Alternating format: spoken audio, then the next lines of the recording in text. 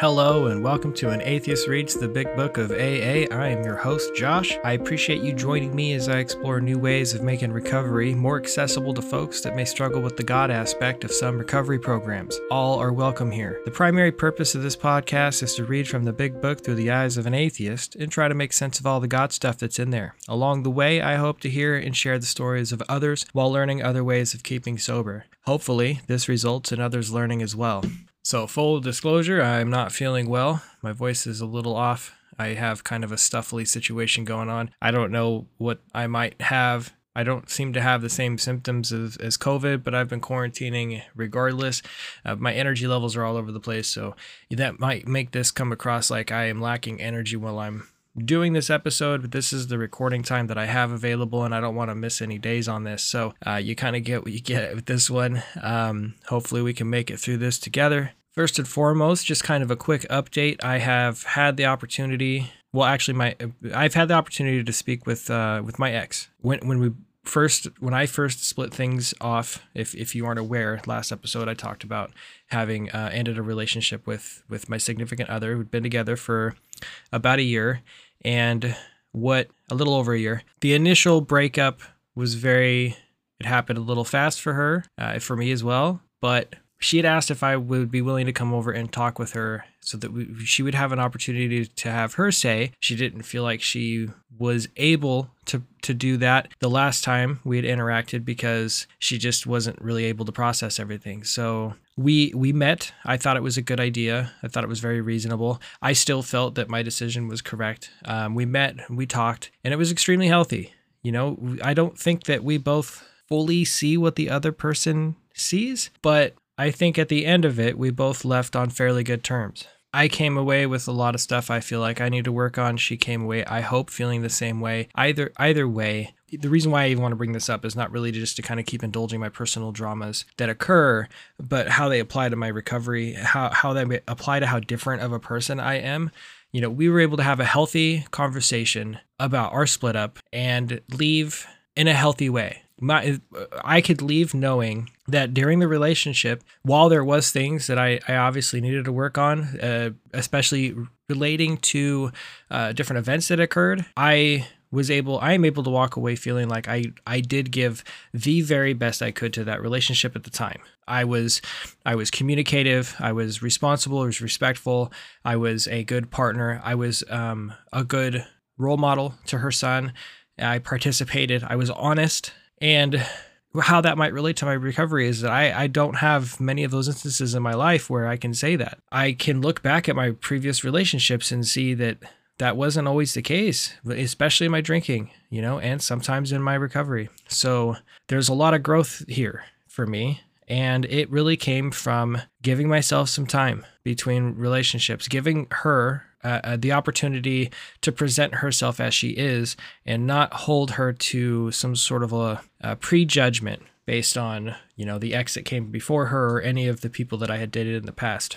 Being able to trust my feelings, being able to, objectively look at the situation for the most part, being willing to be honest with myself in the moment as well and see, even though it felt sudden that I saw it, see that I was losing myself and that I was falling back on some codependent habits that were slowly building up. They weren't happening all at once, and I think that's why it kind of took me off guard, but they were happening and I was not okay with that. I was not willing to sacrifice the work I had done to save what I feel like was not a relationship that was going to work. So that's a lot of growth for me. Like I said before, I would have usually taken the easy path and just stayed until it destroyed itself. And, there were times where I would stay in the hopes that they would just break it off with me because that would be easier. Because I was a coward like that. And I wasn't. I faced the music. I allowed her to say the things that she needed to say, even if I didn't like hearing some of them, and even if I didn't agree with them. We hugged. There's a lot of crying, both people crying. Some promises, nothing. I told her very clearly that if anything was going to change between us, it had to change without our relationship on the table. It had to be for us. It had to be for the better of us. And if things got to a better place and it were appropriate, that we could consider being friends and see how that goes, because she is a good person. She's not a terrible person. We weren't a good fit. But I didn't want to leave anything on the table. I didn't want to fill the void with false hope. So I made it very clear that it was ended and it was over and that we were going to have to take some time. That's just the only way these things work, is to take time. And the emptiness there is going to be the hardest part for both of us. I did enjoy the surface level time that we spent together, and I enjoyed some of the deeper things, even though I felt some of that was lacking. It's going to be hard not sharing that space with someone, to be honest. I mean, that is an easy thing for somebody like me, is to feel lonely. And I feel that void with relationships. I don't feel that void by being more socially active with my friends. I feel that void with a relationship because that person is always there. There's always somebody communicating with me when I'm in those relationships. And I'm not saying necessarily that that's what this was, because I don't feel like I was seeking a relationship at the time, but my lack of social interaction would rely heavily on our relationship to sort of solve that. You know, I was okay not visiting my friends as much because I was spending my time with her and her son, even though after a while that did create kind of this feeling of loneliness itself, a different kind of loneliness. But either way, the relationship ended on as good of terms as something like that could. I feel good. I don't feel happy because I'm a little sad. I'm sad about the loss of it. I'm going to grieve this, but I feel good. I made the right choice, I think. I stood by that choice. I didn't compromise who I was. I didn't manipulate the situation or do anything like I used to do. And I didn't have to think about that. This was just a how I was situation. And I need to take some time to really appreciate that about myself. Seeing that work I have done over the years on something that was so critical to who I felt I was, my relationship status, people I was with, previous relationships, that's what did the most damage to me. To see real growth there means a lot. It's really important, and I'm going to take some time and really appreciate that. I'm also going to take some time to just figure out what the fuck I want to do. This podcast is definitely something I am not going to stop doing.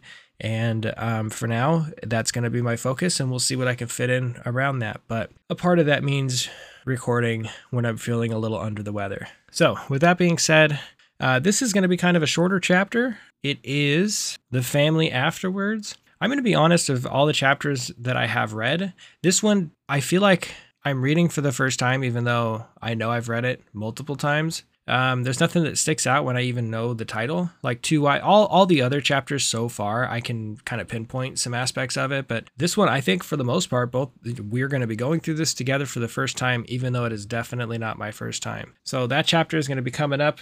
Before that, we're going to be reading from the Daily Stoic, October 19th. Good habits drive out bad habits. Since habit is such a powerful influence and we're used to pursuing our impulses to gain and avoid outside our own choice, we should set a contrary habit against that.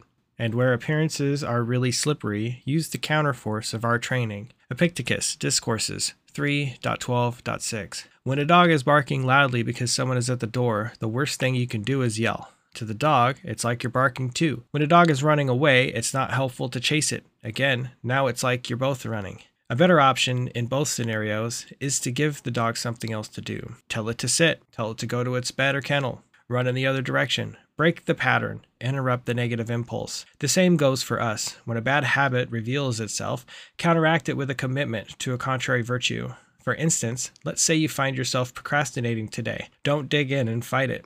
Get up and take a walk to clear your head and reset instead. If you find yourself saying something negative or nasty, don't kick yourself. Add something positive and nice to qualify the remark. Oppose established habits and use the counterforce of training to get traction and make progress. If you find yourself cutting corners during a workout or on a project, say to yourself, okay, now I'm going to go even further or do even better. Good habits have the power to drive out bad habits, and habits are easy to pick up, as we all know. You know, I really like almost anything that has to do with habits and breaking habits and the way that our body and our brains work when it comes to things that are habitual. You know, it's a very interesting component of the human process that when you kind of nerd out on it, you can see that there are ways to completely hack that aspect of yourself. And when I say hack, I mean, you know, there's life hacks and that whole, it's kind of an overused term. But in this instance, it's really an honest thing.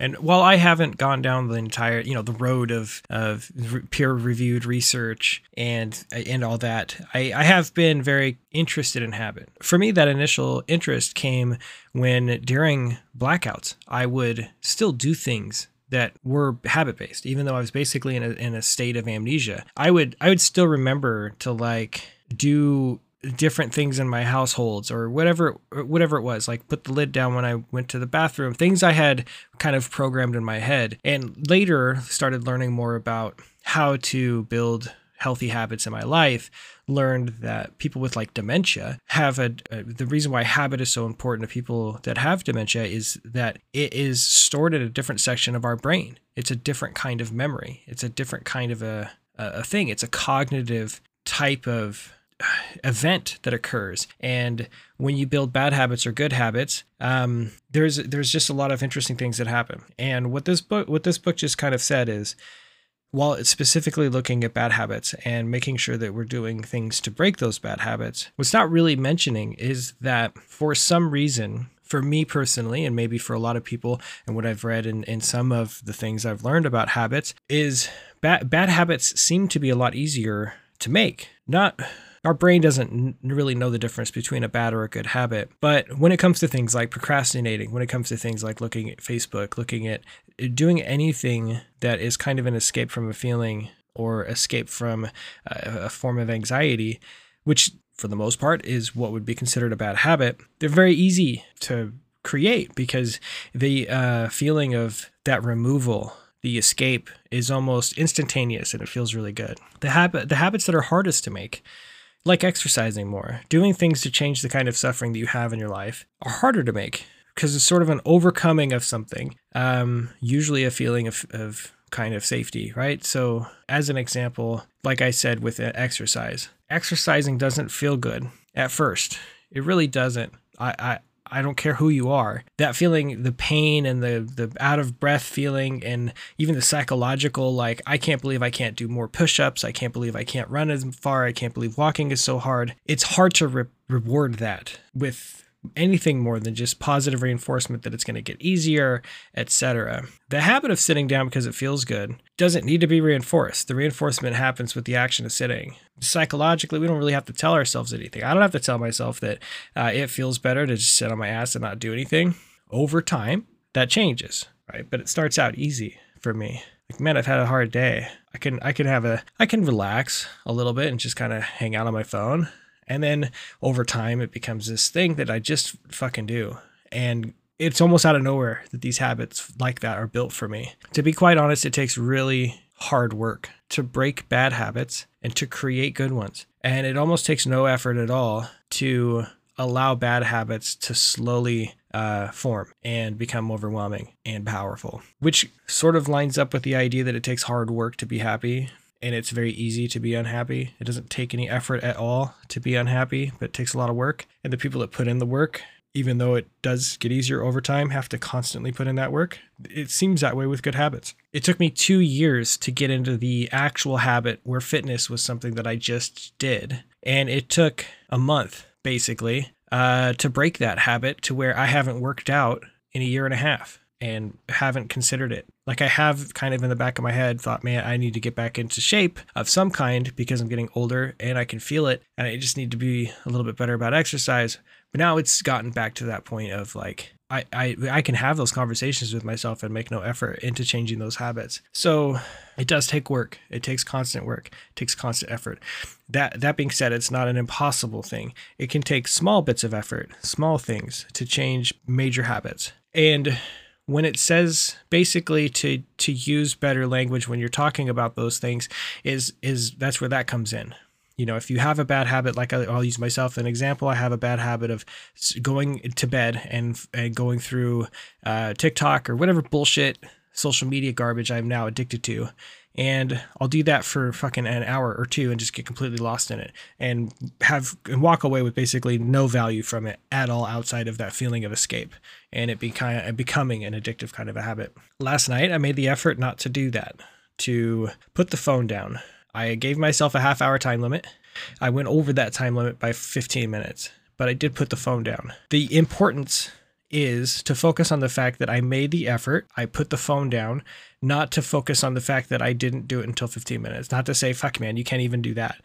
Like, it would be worthless to me, less than worthless. It would just be damaging to me to give myself a hard time about not fully and successfully meeting that goal. Habits are very dangerous in that way. It's easy to set really big goals and to feel like you have to meet them all at once. Alcohol and drinking was that way. Quitting it was, also. That's why I think it's important when people come into sobriety, just the focus on staying sober at first. Just make it to a meeting or whatever form of recovery you've chosen and don't drink today. That's where the one day at a time thing, I think, kind of plays in and is a very powerful, impactful thing. It's a huge habit to change, to no longer drink. You're changing, probably, for me, it was changing literally every aspect of my life. And I had to take that slow. I had to reinforce that with positive language. I had to look at the small increments. I've heard people say they measure it by hours and not even days. Just stay sober an hour. And what also is important is, yes, some people relapse. I've relapsed multiple times before getting sober this last time. I relapsed for 10 years. And what would be the purpose of getting stuck on that and putting myself down for that? What would be the purpose of shitting all over that? I wouldn't do that to my friend. So I really like that reading. I think it's an important thing. I think it was something that I needed to hear right now, because there are some habits that now I have all the time in the world and I have no excuses not to really look at. And yeah, I'm sure that might apply for other people, but speaking for myself, this is an instance where I need to take my own advice. This podcast is a habit for me. It's become one. Like, I know I have a certain amount of time that I need to get an episode recorded, and I don't allow myself to do other things to distract myself from that responsibility. I just get it done. That's why I'm doing it while I'm sick. That's why I'm doing it while my roommate is having a college, high school drumming band in the fucking kitchen right now. I don't know what the hell he does down there. But that's just habits. Habits are literally life-changing, and they should not be something that are just sort of casually set aside. Like, oh, I know I have a bad habit. No, really, really look at that. This is a bad habit. What can I do to change it? This is a good habit. What can I do to reinforce it? How can I make it a better habit? Things like that. There's a lot to think about there. All right. So getting into the reading. This is The Family Afterwards. This is on pages 122, goes to 135. I'm pretty sure I can get this all into one episode. And it starts out like this. Our women folk have suggested certain attitudes a wife may take with the husband who is recovering. Man, the language in this thing never ceases to crack me up. Perhaps they created the impression that he is too wrapped in cotton wool and placed on a pedestal. Successful readjustment means the opposite. All members of the family should meet upon the common ground of tolerance, understanding, and love. This involves a process of deflation. The alcoholic, his wife, his children, his in-laws, each one is likely to have fixed ideas about the family's attitude toward himself or herself. Each is interested in having his or her wishes respected. We find the more one member of the family demands that the others concede to him, the more resentful they become. This makes for discord and unhappiness. So, something of interest that I really started kind of thinking about now that that I've just recently had a breakup and I'm single again in this program. The literature doesn't really support the notion or the concept that people that come into it don't have a family. I mean, there's 2 full chapters completely associated with the idea that you're married, that your wife does wifely duties, and that you have kids. I know how common and how societally pressured that was back in the day, but that's not really the case now. And I don't think it's like a failing of anything that people are maybe now reconsidering being in committed lifelong relationships with people. I think it's more just an adjustment to, our life, how things are going. The societies do that. They change their perspective on those kinds of requirements. So with that being said, I know that a lot of the last 2 episodes have really dealt with, relationships, and that's not everybody's issues. So I hope that you're able to kind of look at this in another perspective. While this might not apply to you, because maybe you are somebody that hasn't really felt the pressure of being in a relationship or aren't trying to save a marriage or whatever that might be, look at this from the perspective of these things, while some of the codec is outdated, might be able to help you help someone else. It might give you a perspective on someone who is currently trying to save a family and help them understand that you shouldn't be in this specifically for the matter of saving a marriage, and give them some insight into how they can apply this in a way that, does put them in a position where they can work on those things, even if you aren't in that position. Do you know what I mean? So, if you're having a hard time looking at this from the perspective of this applies to me, look at it from a perspective of how can I apply this to someone else? And why? Is it not because each wants to play the lead? Is not each trying to arrange the family show to his liking? Is he not unconsciously trying to see what he could take from the family life rather than give? Cessation of drinking is but the first step away from a highly strained abnormal condition. A doctor said to us years of living with an alcoholic is almost sure to make any wife or child neurotic. The entire family is, to some extent, ill. Yeah. I was raised in a family of alcoholics and drug addicts, and that fucking definitely made me neurotic. I have taken ownership of what I can over the years, but, there is a lot of damage done to a small child in that environment. And it's not a matter of it just simply making me neurotic. That's why ACA is such an important thing. If you have not considered adult children of alcoholics, consider it. If you have friends that maybe were raised by alcoholics, through this work, you start learning other people's stories. Once people find out you're sober, they start sharing stuff with you. Well, my dad was an alcoholic, or my mom was an alcoholic. There's a program, Adult Children of Alcoholics. It sounds like it's kind of an odd name. The requirement for you to be, to not drink isn't there. It is just the requirement that you want to learn how to be your own person. And if you were raised to be someone else's caregiver, and you were raised in an environment that didn't allow you that you basically had to adult yourself and parent yourself, and so you were never really given the opportunity to be a child, therefore creating an environment where you have a lot of unhealthy habits, as I, kind of pull that from today's topic earlier. It gives you tools, how to self-soothe, how to not be sensitive, how to be sensitive in a different way, how to be aware of yourself, and how to really just give yourself the room to be a fucking person and not be the adult or not be the child. If that makes sense, great. But it is great for people who are alcoholics, who were raised by alcoholics, or raised even in an environment where you just had to be your own adult. But it's also really good for people, like in this instance, maybe the child in question is 17 or 18 or 20 years old or whatever age that might be. Just because they're older doesn't mean that they weren't in that environment for a long period of time, or that, that you can't help them in some way.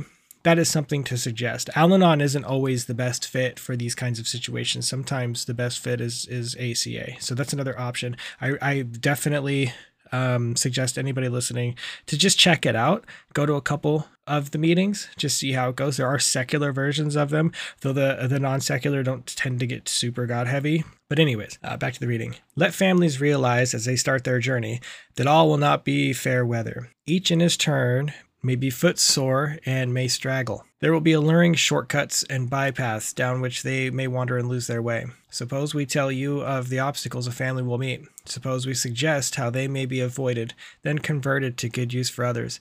The family of an alcoholic longs for the return of happiness and security. They remember when father was romantic, thoughtful, and successful. Today's life is measured against that of other years, and when it falls short, the family may be unhappy. Family confidence in dad is rising high. The good old days will soon be back, they think. Sometimes they demand that dad bring them back instantly. God, they believe, almost owes this recompense on a long overdue account. But the head of the house has spent years in pulling down the structure of business, romance, friendship, health. These things are now ruined or damaged. It will take time to clear away the wreck. Though the old buildings will eventually be replaced by finer ones, the new structure will take years to complete. There is no time limit. That's a very important thing. As going into this, if you are the alcoholic who has damaged your family reputation, it just is going to take time. And living in the expectation that your good deeds will be met with some kind of reward, and having a measure of what that reward will be, is only going to be like, it's kind of a recipe for disaster. So it is always important, and I've said it plenty of times in this podcast, and it'll be something I'll probably always repeat. This not only needs to be done for yourself, but it needs to be done under the motivation that you aren't going to get anything but healthy from it.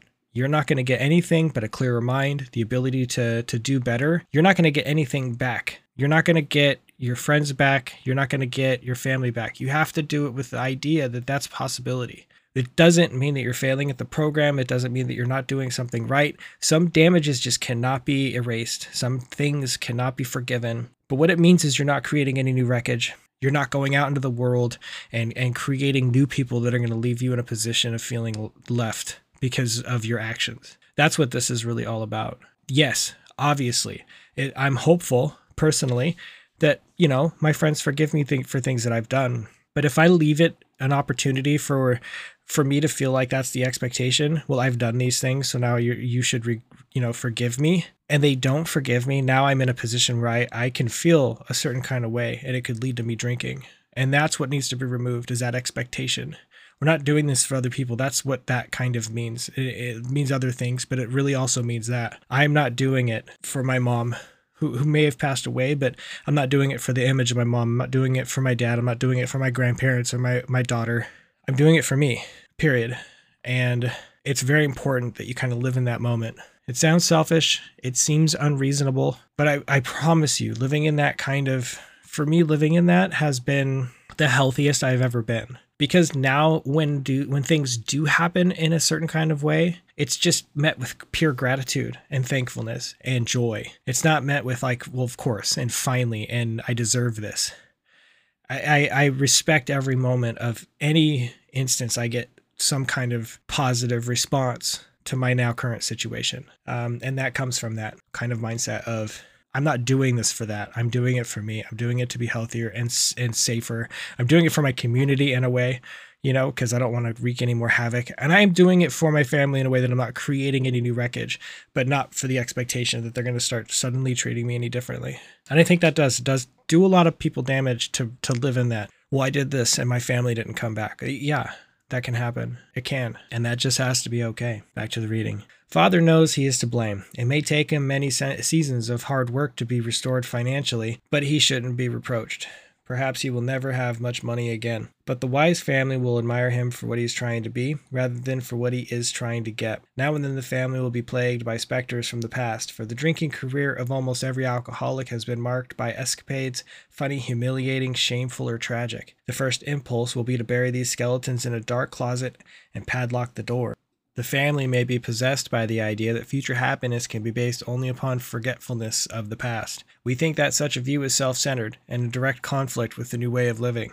Henry Ford once made a wise remark to the effort that experience is the thing of supreme value in life. That is true only if one is willing to turn the past to good account. We grow by our willingness to face and rectify errors and convert them into assets.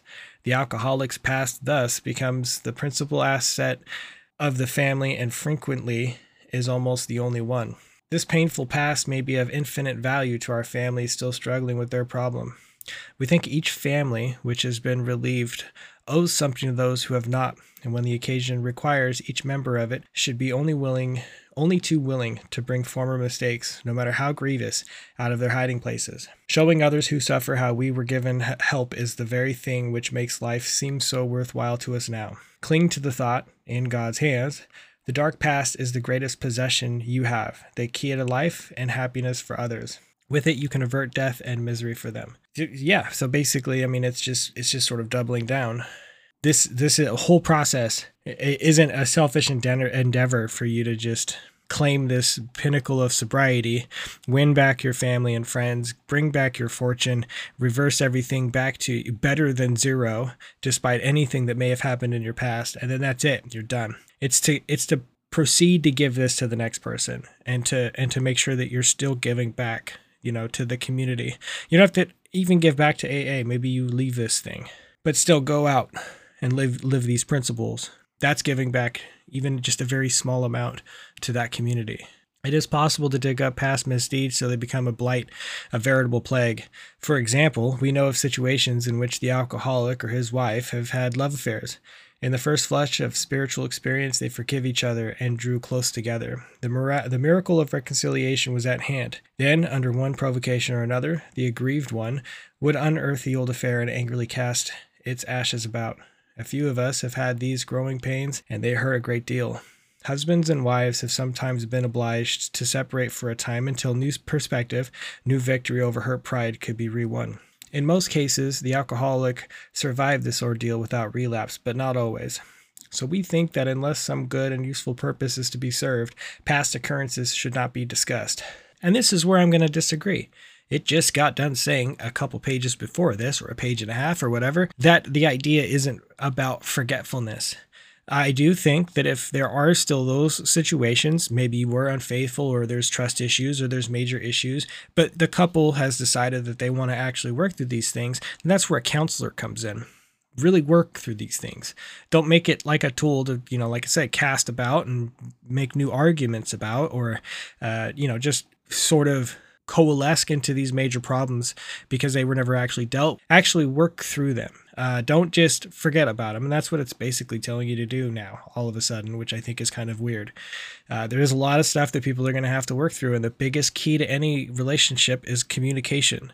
And that means if somebody's hurt, they explore that hurt. The other person needs to allow that. We families of Alcoholics Anonymous keep few skeletons in the closet. Everyone knows about the other's alcoholic troubles. This is a condition which, in ordinary life, would produce untold grief. There might be scandalous gossip, laughter at expense of other people, and a tendency to take advantage of intimate information. In most cases, the alcoholics survived this ordeal without relapse, but not always. So we think that unless some good and useful purpose is to be served, among us, these are rare occurrences. We do talk about each other a great deal, but we almost invariably temper such talk by a spirit of love and tolerance. Another principle we observe carefully is that we do not relate intimate experiences of another person unless we are sure we would approve, he or she would approve. We find it better when possible to stick to our own stories. A man may criticize to laugh at himself, and it will affect others favorably, but criticism or ridicule coming from other often produces the contrary effect. Yeah, basically what happens in a meeting stays in a meeting, and it should. If you find out that people are gossiping in a meeting, which is good, of course, there's fucking all kinds of personalities that are going to be going to meetings, then that needs to be addressed. I don't really care what kind of dynamic that is. Oh, we don't want to see conflict. I have addressed those when I was at another clubhouse before finding my way to more permanent secular recovery. My girlfriend had gotten involved in some drama at the time, because that's just the kind of personality that she was. And it's turned into this sort of thing. We found out one of the people there, it wasn't my girlfriend, was a gossiper. And she was taking people's privileged information that it was happening in the meetings, and she was talking about it outside of the meeting. And she was sharing that. She was sharing that in a way that was harmful to people. And this is where, yes, Tradition 3 states that if you have a desire to quit drinking, then you can attend an AA meeting and you can't be barred from that. But if you are causing harm and you're no longer respecting the safety of the people that are there, then yeah, you could be removed. That's what comes first. The safety of the people in that room. If you're using information that's inside those meetings to harm people and breaking that anonymity, yes, you should be removed. At first, nobody wanted to make a big deal out of it. People didn't want to create waves and blah, blah, blah, blah. And I'm sorry, I don't stand for that. I am not going to allow one person to create a meeting space that is no longer safe for people to be in. That's what the meetings are for, is for people to feel safe and share and be a part of the group and to be able to say things that they need to say. And if somebody's invalidating that and violating that privacy and breaking anonymity and creating issues because they're fucking whatever, their shit they're not dealing with, then they can deal with that somewhere else. If a newcomer comes to a meeting and shares something really intimate and someone else is using that information to harm them, I don't fucking care. They need to go. They need to go. That's creating way more harm for the benefit of what? To just allow that person there. So, sorry about that tangent, but it is important. The safety of meetings and creating those spaces for people doesn't really get talked about often, but I have seen clubhouses try to stay out of things too much. There are instances where leadership of some kind needs to step in, a GSR, whoever is a representative of the meeting, the people holding the business meeting, whoever, whatever. People need to come, this shit needs to happen. And the reason why even that's important is because this also applies to predatory behavior. Men who are making women feel uncomfortable. Situations where maybe people are showing up intoxicated, who aren't really interested in quitting, but just keep coming around intoxicated and causing a ruckus. We had someone do that as well. We had somebody that would just sit outside. He wouldn't go into the meetings. He'd be drunk the entire time, and he'd be trying to start fights with people. And everybody was like, well, he deserves to be here. No, he fucking doesn't. The desire to stop drinking doesn't apply to someone who's just trying to be an asshole and hasn't reached that point. I'm sorry that he's suffering. I'm sorry that he's still sick. But he's creating an unsafe space for other people who are interested in stopping. We don't sacrifice that for this one person who has no interest in it. We don't sacrifice it for men who want to be disrespectful to women and make them feel unsafe. We don't sacrifice it for women who try to apply some sort of religious doctrine on how people can dress or act or speak. Back to the reading. Members of a family should watch such matters carefully, for one careless, inconsiderate remark has been known to raise the very devil. We alcoholics are sensitive people. It takes some of us a long time to outgrow that serious handicap. That's true. That's the truth. Many alcoholics are enthusiasts. They run to extremes. At the beginning of recovery, a man will take, as a rule, one of two directions. He may either plunge into a frantic attempt to get on his feet in business, or he may be so enthralled by his new life that he talks or thinks of little else. In either case, certain family problems will arise.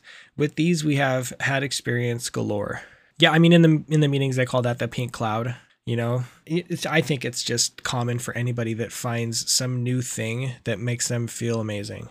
I mean, it could apply to somebody who just found like a new diet or a new exercise program or just something that just makes another person feel so good about themselves they want to share that with the world. Now imagine you're struggling with something like alcoholism and you find something that's that way. You're going to try to, you know, it's very, very common that people throw themselves into it completely headlong. We got to consider back and go back to that thing we talked about at the beginning of the episode. Yeah, habits should be small forming and they should take slow progress to really be solidified and become habits. So, you know, be patient with folks that are like this. Don't try to tear them down, but be prepared for the kind of eventual realization that you can't live at that fucking extreme forever and people will experience some kind of burnout. This is why I don't like the 90 and 90 concept. I think it shames a lot of people who feel like that they just aren't capable of making 90 to 90. And I know the whole like, well, if you could drink every day, you can go to a meeting every day. That's not fucking practical for some people, and they shouldn't feel shamed for that. People should be able to be in charge of their own recovery. And if that means that they don't make 90 to 90, then that's fine. People that do make 90 and 90, great. Good for you. I'm glad that helped you in your recovery. But that's where it fucking stops. Don't, please do not make other people feel like they have done something poorly in the beginning of their recovery by not doing 90 and 90. There aren't any real rules to this, despite what people might think. We think it dangerous if he rushes headlong at his economic problem. The family will be affected also, pleasantly at first, as they feel their money troubles are about to be solved. Then not so pleasantly as they find themselves neglected. Dad may be tired at night and preoccupied by day. He may take small interest in the children and may show irritation when reproved for his delinquencies. If not irritable, he may seem dull and boring, not gay and affectionate as the family would like him to be. Mother may complain of inattention. They are all disappointed, and often let him feel it. Beginning with such complaints, a barrier arises. He is straining every nerve to make up for lost time. He is striving to recover fortune and reputation and feels he is doing very well. Again, this is so oddly and weirdly specific, and it makes it sound like literally everybody is going to go through this, and that's just not the case. Everybody has a different experience in recovery. The important thing is to kind of just gauge. Now we're speaking to the family, right? Is to try to just gauge this out, like bring it to their attention. Hey, we get it. You're doing great. We're really excited, but we want to see you now. Like you're here. Be here for us. Like balance this out. Let's discover that balance together. Sometimes mother and children don't think so. Having been neglected and misused in the past, they think father owes them more than they are getting. They want him to make a fuss over them. They expect him to give them the nice times they used to have before he drank so much and to show his contribution for what they suffered. But Dad doesn't give freely of himself. Resentment grows. He becomes still less communicative. Sometimes he explodes over a trifle. The family is mystified. They criticize, pointing out how he is falling down on his spiritual program. It's such a weird... God, this whole chapter is getting odd. This sort of thing can be avoided. Both father and the family are mistaken, though each side may have some justification. It is of little use to argue and only make the impasse worse. The family just realized that Dad, though marvelously improved, is still convalescing. They should be thankful he is sober and able to be of this world once more. Let them praise his progress. Let them remember that his drinking wrought all kinds of damage that take long to repair. If they sense these things, they will not take so seriously his periods of crankiness, depression, or apathy, which will disappear when there is tolerance, love, and spiritual understanding. This 100% puts the entire burden on the family, and I don't approve of it. Like, I get giving them space to figure themselves out, but the family needs to be involved. They don't get to just go through hell with this person and then continue to live in this like fucking bubble of, infinite fucking forgiveness and patience with the man. In this instance, if I'm talking to the family, if your partner gets into a spiritual program or whatever program and becomes sober, and he starts like doing this where he's now still kind of being in some ways abusive and snapping at you and being kind of shitty, that you need to call that out. Like that needs to be a conversation and that needs to be worked through. That doesn't just need to be ignored and swept under the rug and like, he's just figuring himself out. We just need to continue to be patient for him. No, it needs to be brought to his attention. It just needs to be done so in a healthy way. There are healthy ways to do this. You don't have to attack them and start making a big, get into counseling. Seriously, more people need to consider that as an option. If you break your fucking foot, you go to the doctor and then you go to rehab so that you can walk on it again. You broke your brain, you need to go to counseling. And sometimes if you break your family, the whole family needs to do it. The head of the house ought to remember that he is mainly to blame for what befell his home. He can scarcely square the account of his lifetime, but he must see the danger of over-concentration on financial success. Although financial recovery is on the way for many of us, we found we could not place money first.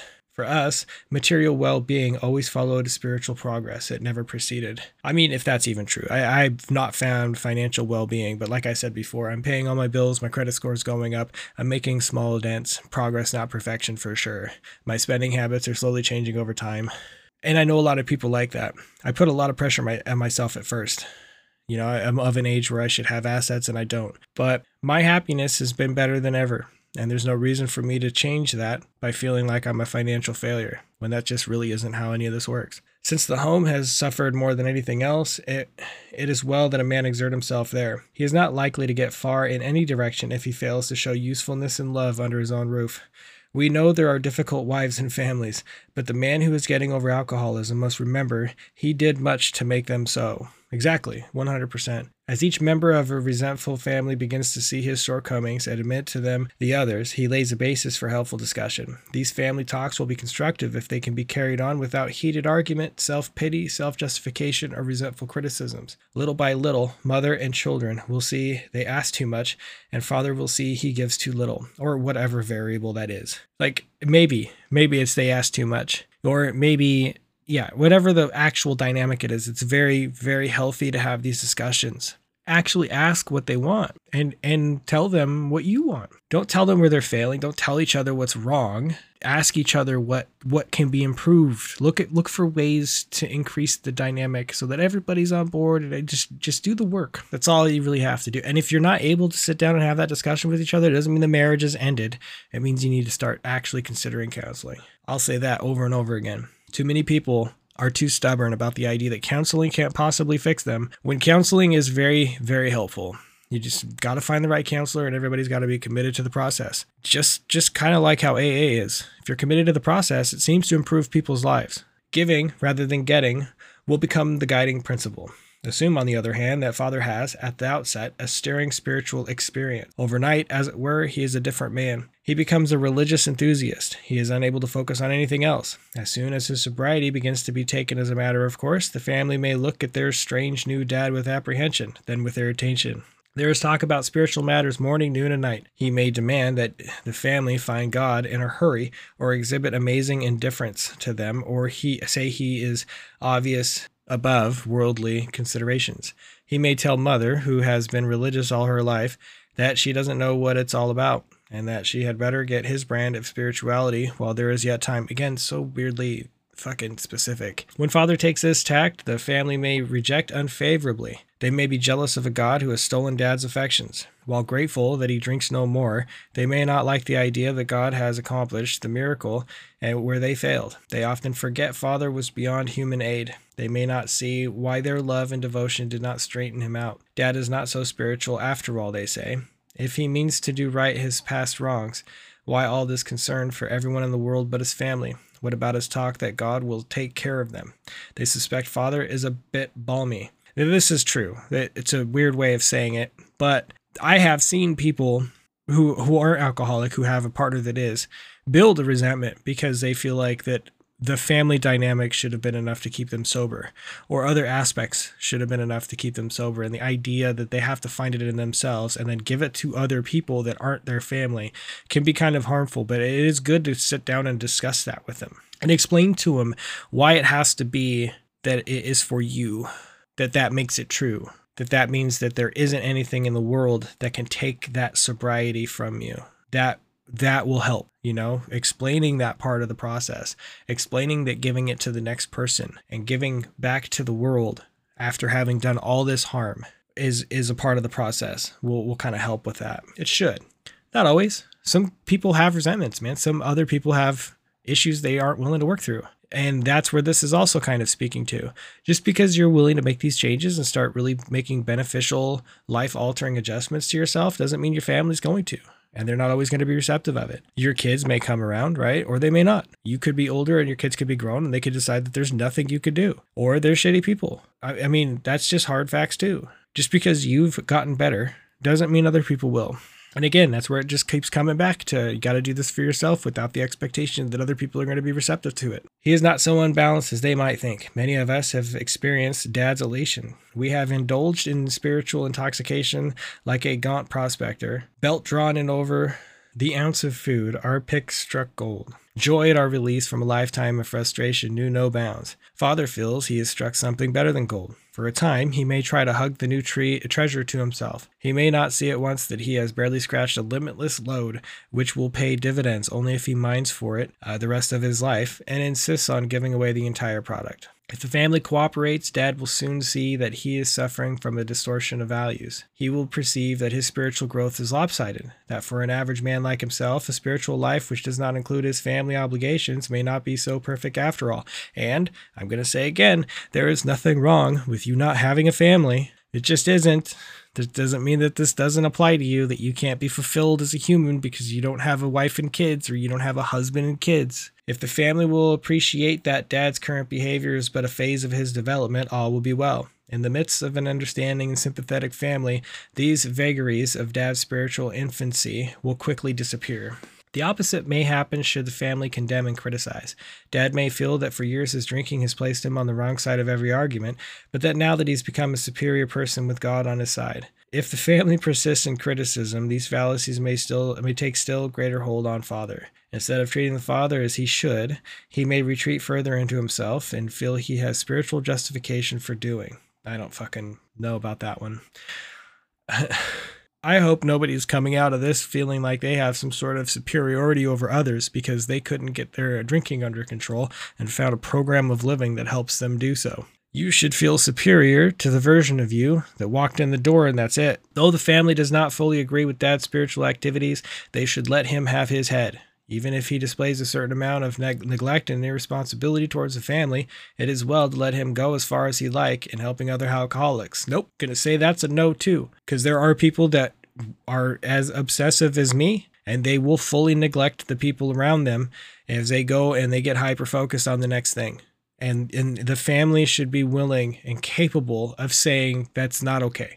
There needs to be balance. There has to be balance. 100% there has to be balance. It is not the family's burden to still allow the other person to cause that neglect.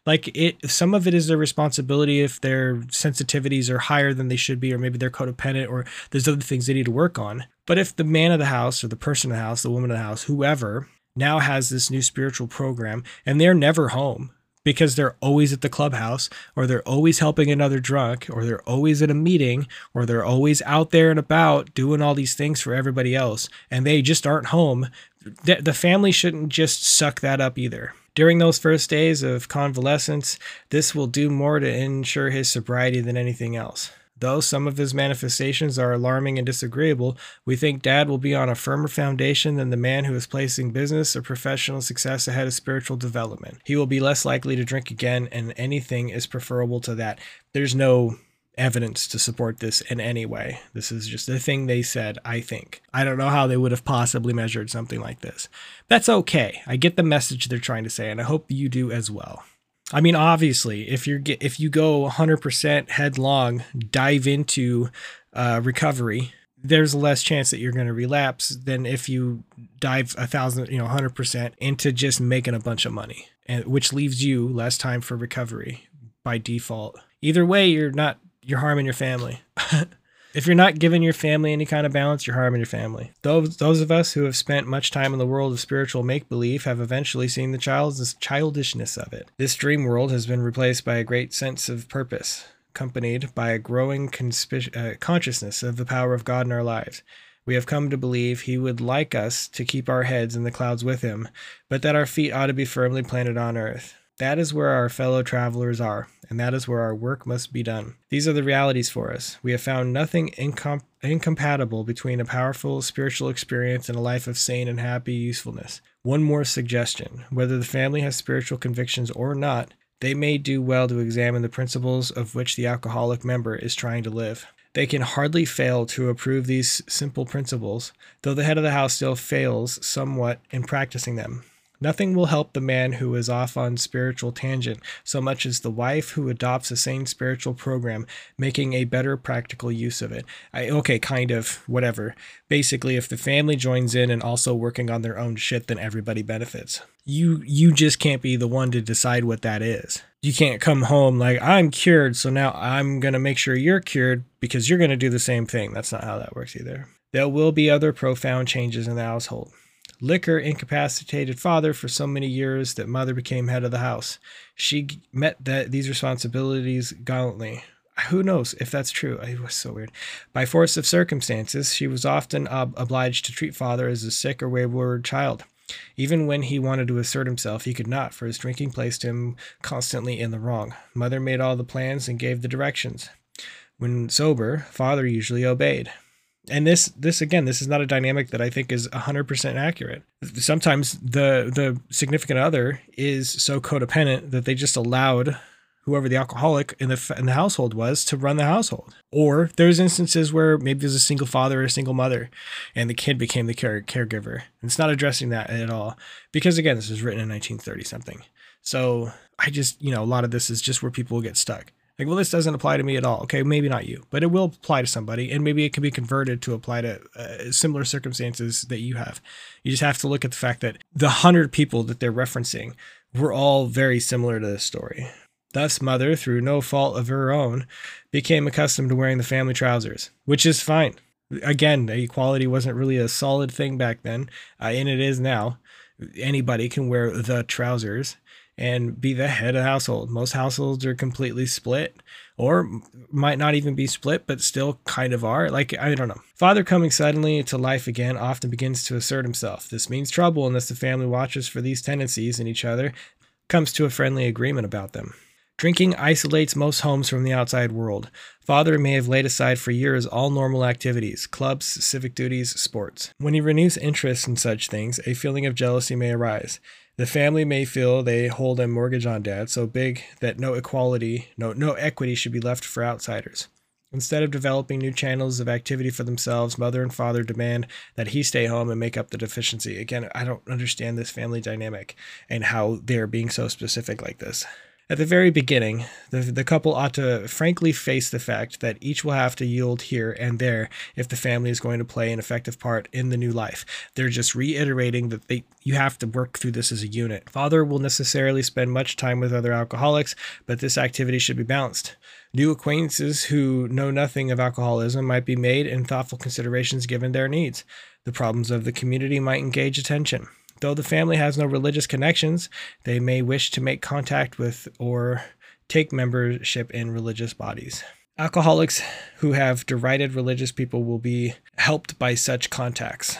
Being possessed of a spiritual experience, the alcoholic will find he has much in common with these people, though he may differ with them on many matters. If he does not argue about a religion, he will make new friends and is sure to find new avenues and usefulness and pleasure. What?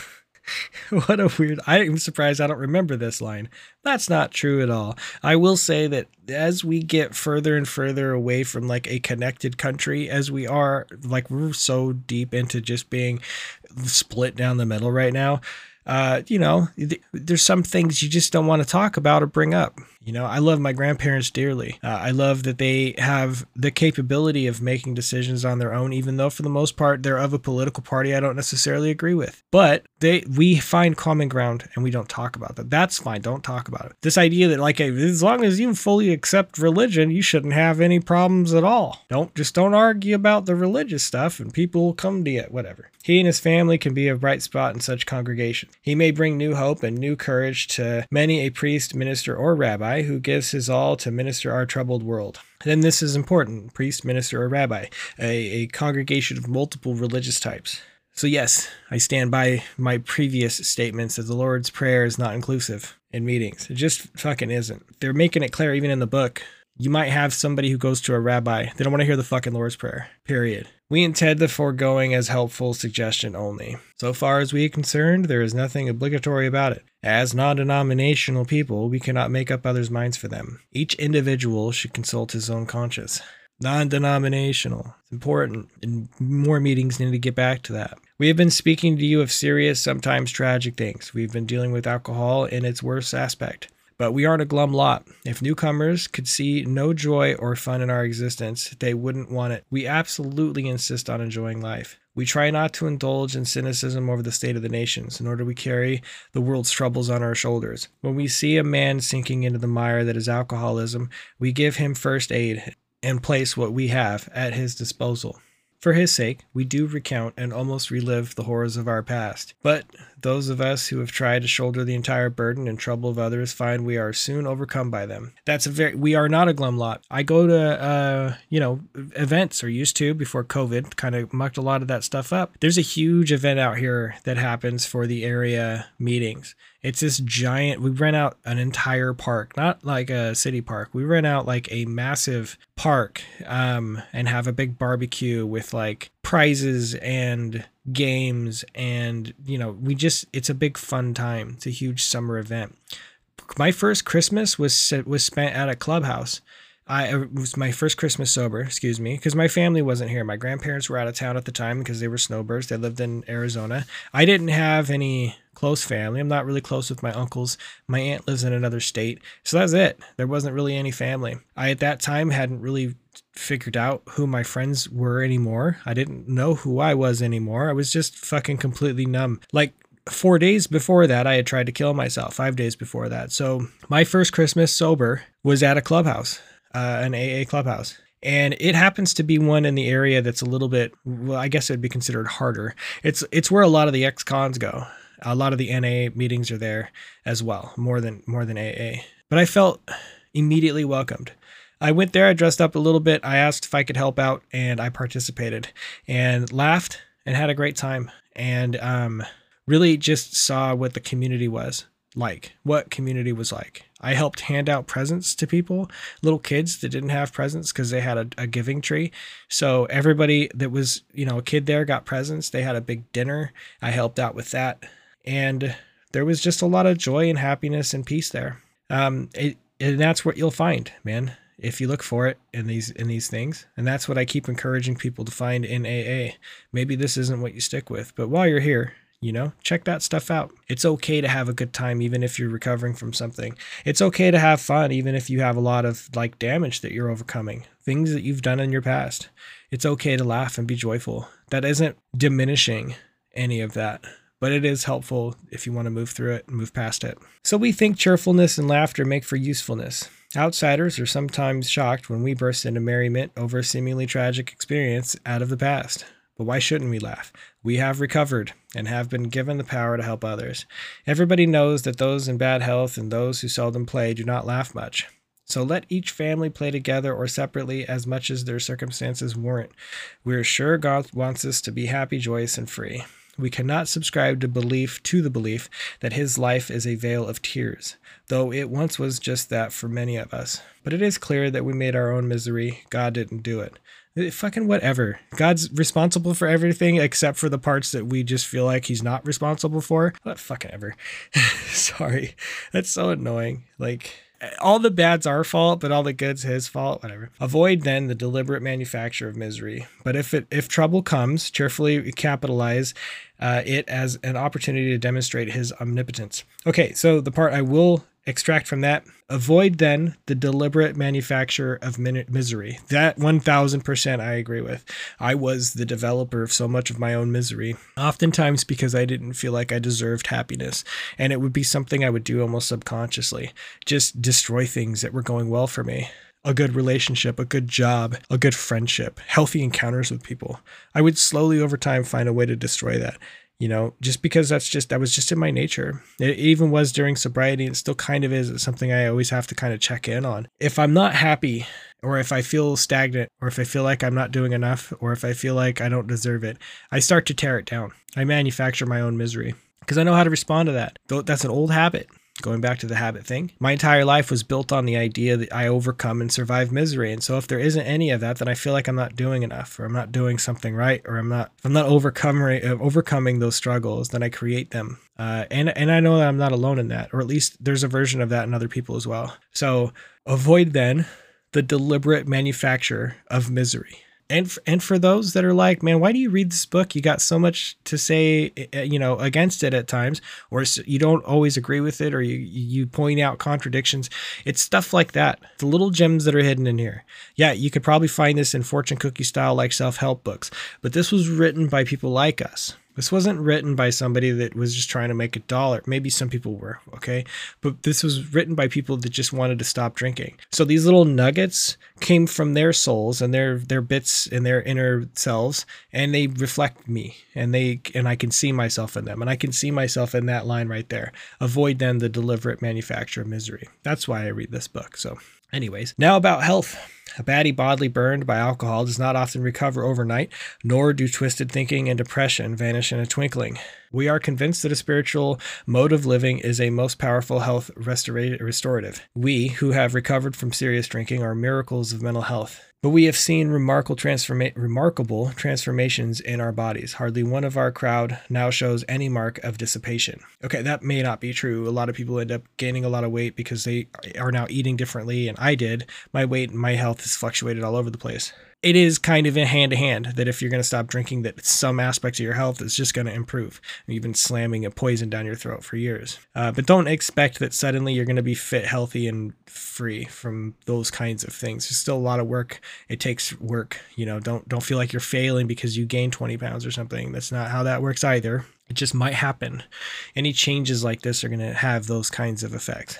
But this does not mean that we disregard human health measures. God has abundantly supplied this world with fine doctors, psychologists, and practitioners of various kinds. Do not hesitate to take your health problems to such persons. Most of them give freely of themselves, that their fellows may enjoy sound minds and bodies. Try to remember that though God has wrought miracles among us, we should never belittle a good doctor or psychiatrist. Their services are often indispensable in treating a newcomer and in following his case afterward. One of the many doctors who has had the opportunity of reading this book in manuscript form told us that the use of sweets has often helped, of course, depending upon a doctor's advice. He thought all alcoholics should constantly have chocolate available for its quick energy value at the time of fatigue. Little would he know, right, that it would be coffee, that everybody would just start drinking copious amounts of coffee. He added that occasionally in the night a vague craving arose which would be satisfied by candy. Many of us have noticed a tendency to eat sweets and have found this practice beneficial. Well, yeah, because you're basically eating a fucking variation. You're just eating you're just drinking carbs. Of course your body's going to crave carbs when you quit drinking. I ate so many little fucking quarter pints and half pints of ice cream. This was just a daily routine of mine. I'd get home from my meeting after stopping by Safeway on my way home with a little half pint, a little, circle half pint of some kind of ice cream. And I'd fucking devour that watching some show. And, that was a habit I had to break. But at the same time, it's like, yeah, I can deal with this being something, a negative habit that I'm using to compensate for the copious amounts of alcohol I was consuming. A word about sex relations. Alcohol is so sexually stimulating to some men that they have overindulged. Couples are occasionally dismayed to find that when drinking is stopped, the man tends to be impotent. Unless the reason is understood, there may be an emotional upset. Some of us had this experience only to enjoy in a few months a finer intimacy than ever. Now, I have heard people say that the first time they had sex in sobriety, that it was really awkward and weird and kind of hard because, the alcohol helps you overcome a lot of insecurities. And so maybe those insecurities are still there. Give yourself some patience with that. Like, don't immediately think that sex is going to be fine with your partner or whoever. It's going to be awkward and weird if you've not really remembered the last time you've had sober sex. So that's just going to it's going to come with the deal, man. There should be no hesitancy in consulting a doctor or psychologist if the condition persists. We do not know of many cases where this difficulty lasted long. The alcoholic may find it hard to reestablish friendly relations with his children. Their young minds were impressionable while he was drinking. Without saying so, they may cordially hate him for what he has done to them and to their mother. The children are sometimes dominated by a pathetic hardness and cynicism. What the fuck kind of language is this to describe a kid who's been through emotional and potentially physical abuse? Yeah, your kids are going to have a tough time just kind of coming around. Or maybe not. Some kids just decide that they're going to forgive the people around them. Kids are kids, man. They're just weird, honestly. They cannot seem to forgive and forget.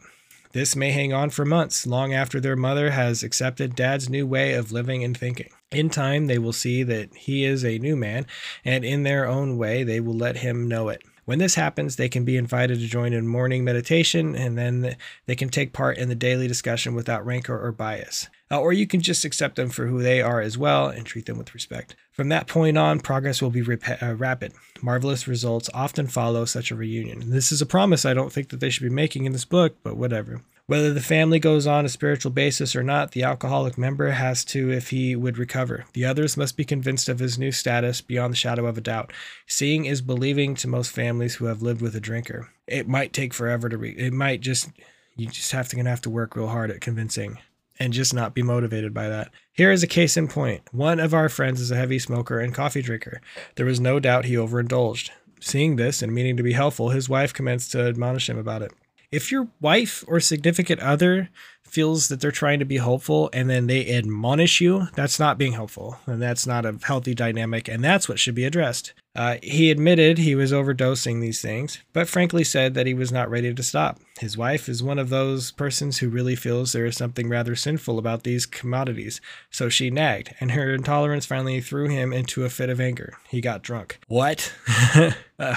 Of course our friend was wrong dead. Of course our friend was wrong. Dead wrong. He had to painfully admit that and mend his spiritual offenses. Though he is now a most effective member of Alcoholics Anonymous, he still smokes and drinks coffee, but neither his wife nor anyone else stands in judgment. She sees she was wrong to make a burning issue out of such a matter when his more serious ailments were being rapidly cured. I mean, fucking maybe. Like, if you're still sucking down a giant tub of soda and it's slowly killing you, and maybe that increased because you quit drinking, that should be considered and looked at. If you're now drinking like a whole pot of coffee a night, every single night before bed, it's affecting your ability to sleep, then that should also be considered. Yeah, I ate a pint of ice cream or half pint of ice cream every night when I was coming home from a meeting. For the first couple of weeks, there wasn't anything wrong with that. Then I started getting fat, and it made me feel a little self-conscious. And the fact that I was working so hard on my health beforehand while drinking, I should have been capable of doing that while I was sober. I made adjustments. I still have a pint of ice cream every now and then, or a half pint, or whatever those little things are called. I still enjoy those things, and those indulgences are fine. But I made those adjustments based on my own needs. If I had been living with a significant other who, after everything, was kind of coming around to who I was as a person, and they were like, you should really stop eating those half pints of ice cream because it's really affecting you, that might be a problem. But I should also be open to the possibility that maybe they're right, and that should just be a discussion. This is kind of a weird dynamic that they're having here. Again, it's this 1930s shit, like this, the naggy wife and the strong husband, or whatever the fucking weird thing is that they're trying to describe here. Your partner coming to you and saying, I'm worried about your health because you're drinking too much caffeine, is reasonable. That's what your partner should be doing. You should be doing the same. Sometimes you need to check in with your partner and see how they feel about certain things that maybe they don't see. If you're going to get drunk over that, man, then you're going to get drunk over anything. That's the sensitivity that we all need to work on. I need to be capable of hearing my partner say that they're worried about my fucking health. Like, of course. We have 3 little mottos, which are apropos. Here they are. First things first, live and let live, easy does it. That's the end of that chapter. That is, I am going to be honest, not my favorite chapter. There was a lot of just weird stuff in there that I don't agree with, and that was probably pretty honest to folks that are listening. But I might not be the only one. Maybe other people didn't agree with it. Maybe they think I was a little too hard on some of that. If that's the case, reach out to me. You can find me on Facebook at An Atheist Reads the Big Book of AA. There's both a page where I post my episodes regularly, but there's not a lot of engagement. And there's a group where I'm hoping that people will go and start posting their own things and we can start having discussions. You can also reach out to me at oneatheistinaa@gmail.com. You can find me at Twitter at @anatheistin, and you can find me on Instagram at atheist_in_AA. I really hope that I get an opportunity to hear some folks, share what they thought about this chapter or others. The feedback I have gotten has been amazing so far. I really appreciate everybody who has been willing to reach out to me and just let me know how this has affected them. And, I really enjoy that others are still listening. I see that there's not really been any loss in, listeners for the most part. This isn't an attempt for me to get some kind of famous. This is just me trying to share my truth about these matters with other people, and the fact that it's reaching some folks and that they're getting something positive out of it is all I've ever wanted. So I appreciate everybody keeping me sober today. If you can share this with somebody, I would be eternally grateful.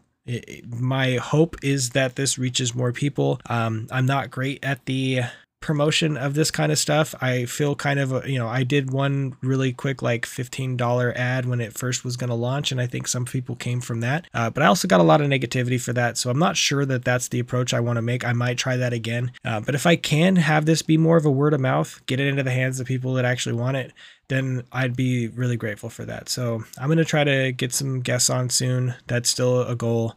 We're almost to the end of the first 164 pages, and I think that's when that's going to happen. And I'm going to, hopefully be guest spotting on some more podcasts in the future and hopefully get some more folks involved. While I do enjoy that people are listening, the biggest goal is to create a community of folks and create a space for them to discuss this stuff.